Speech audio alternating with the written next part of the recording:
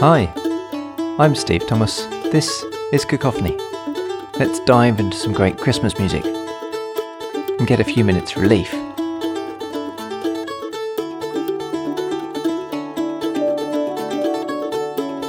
Christmas is fast approaching, so here's a short nod in that direction and a bit of relief from the full-on orchestral onslaught of recent episodes of Cacophony, and maybe relief too from any wider Christmas-related anxieties.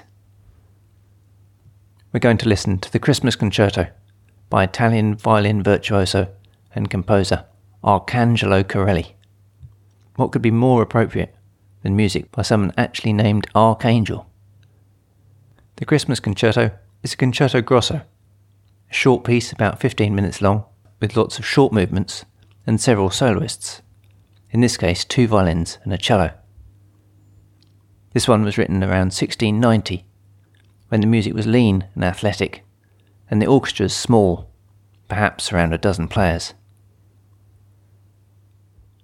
It's got a dark and uncertain opening, and then the whole thing is characterised by urgent, vigorous exchanges between the soloists and the others, and more reflective passages. There are 6 short movements, and even within these distinct sections, there are frequent changes of speed, or mood and colour. I get surprised by the emotional impact of this piece every time I hear it, especially that of the slow music. The slow movement around 3 or 4 minutes in particular, is really moving. But what's it all got to do with Christmas?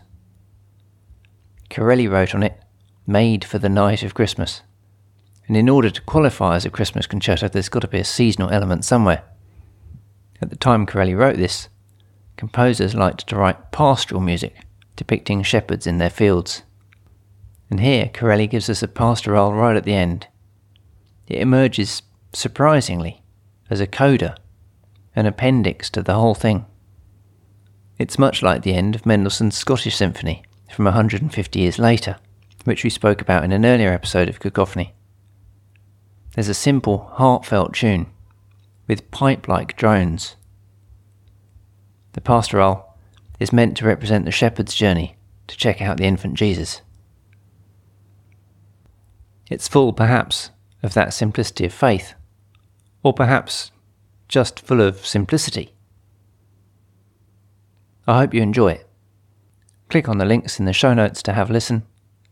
Come back for more next time, and have a very happy Christmas.